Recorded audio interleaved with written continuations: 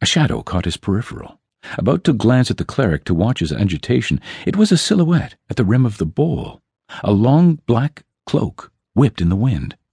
Tom jumped to his feet, his double-edged long knife drawn, the dull metal glancing in the firelight. All the others were on their feet a breath later. "What is it, Tom?" Master Ranger Cornelius asked softly. "The plague we've been tracking?" Bourbon whispered. "Fucking Southerners!" Corshire spat. "No," Tom answered, staring at the dark forest. Nothing but trees within sight. "There was a figure." "Seeing ghosts now, are we?" Bourbon laughed, relaxing his hands around his warhammer. Before Tom could reply, a man sleeping at one of the other fires called out. Within seconds, all brigade members had scaled the snowy crater walls, weapons and torches in hand, breaths hard and steaming. "What happened?" Cornelius demanded, rushing across the camp. "Didn't come from here," a ranger replied. Tom, along with 23 of his brothers and the cleric, scanned the forest.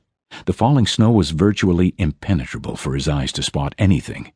A shadow swept through the camp, a wispy cloud of black smoke, and cut down Torrance, a scout of 4 cycles. 2 more men fell before the shape disappeared. "That way," Bourbon shouted, pointing south with his warhammer.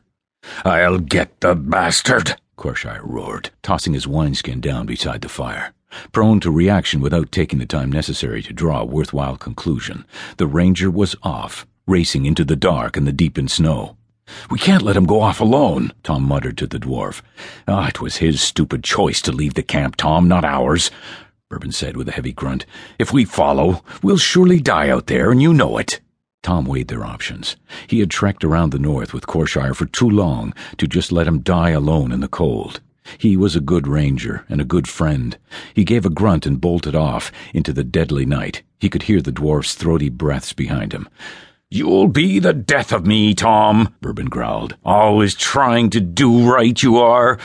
But it's not always right to be so damn stubborn." Together they battled the snow, the torches threatening to desert them in their sincerest hour of need. Calls from the others reached their ears, beckoning them to retreat from such a mad chase. "He's a bastard," Tom admitted. "But he's our bastard."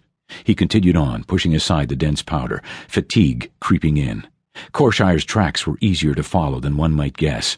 His trench-like impressions, thigh-deep, provided them with a laid-out course. All they had to do was catch up to the ranger before he met an unfortunate, yet inevitable end. A minute later, his torchlight revealed blood on the natural canvas, scattered in a 5-nail pattern, as though slashed by a bear. "Ah!" Bourbon bellowed, and a strange low howl fell upon Tom's ears. He spun around and sighted the dwarf swinging his hammer at the spectral shadow. His assault did not last long. By the time Tom reached his comrade, the dwarf's chest was pierced a dozen times, as if the mail he wore were only thin wool. Then Tom glanced the blade that had butchered his friend.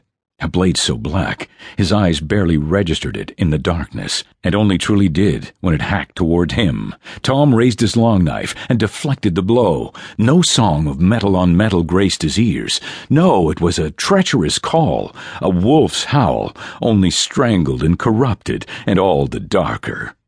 The force driving the weapon blew him back, shaken by the malice, the pure hate he felt in the connection. The snow restricted his movement. He was stuck in place, blocking a tireless bout of swings. He could feel the metal in his hands promising to sunder at any moment. There was no hope for him unless the blessed gods answered his prayers. Enveloped in shade, the gods spoke nothing, and no defense rushed to his side.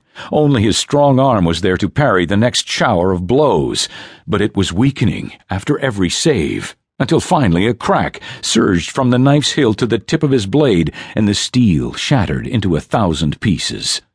Tom's back kissed the snow. He gazed up, stunned.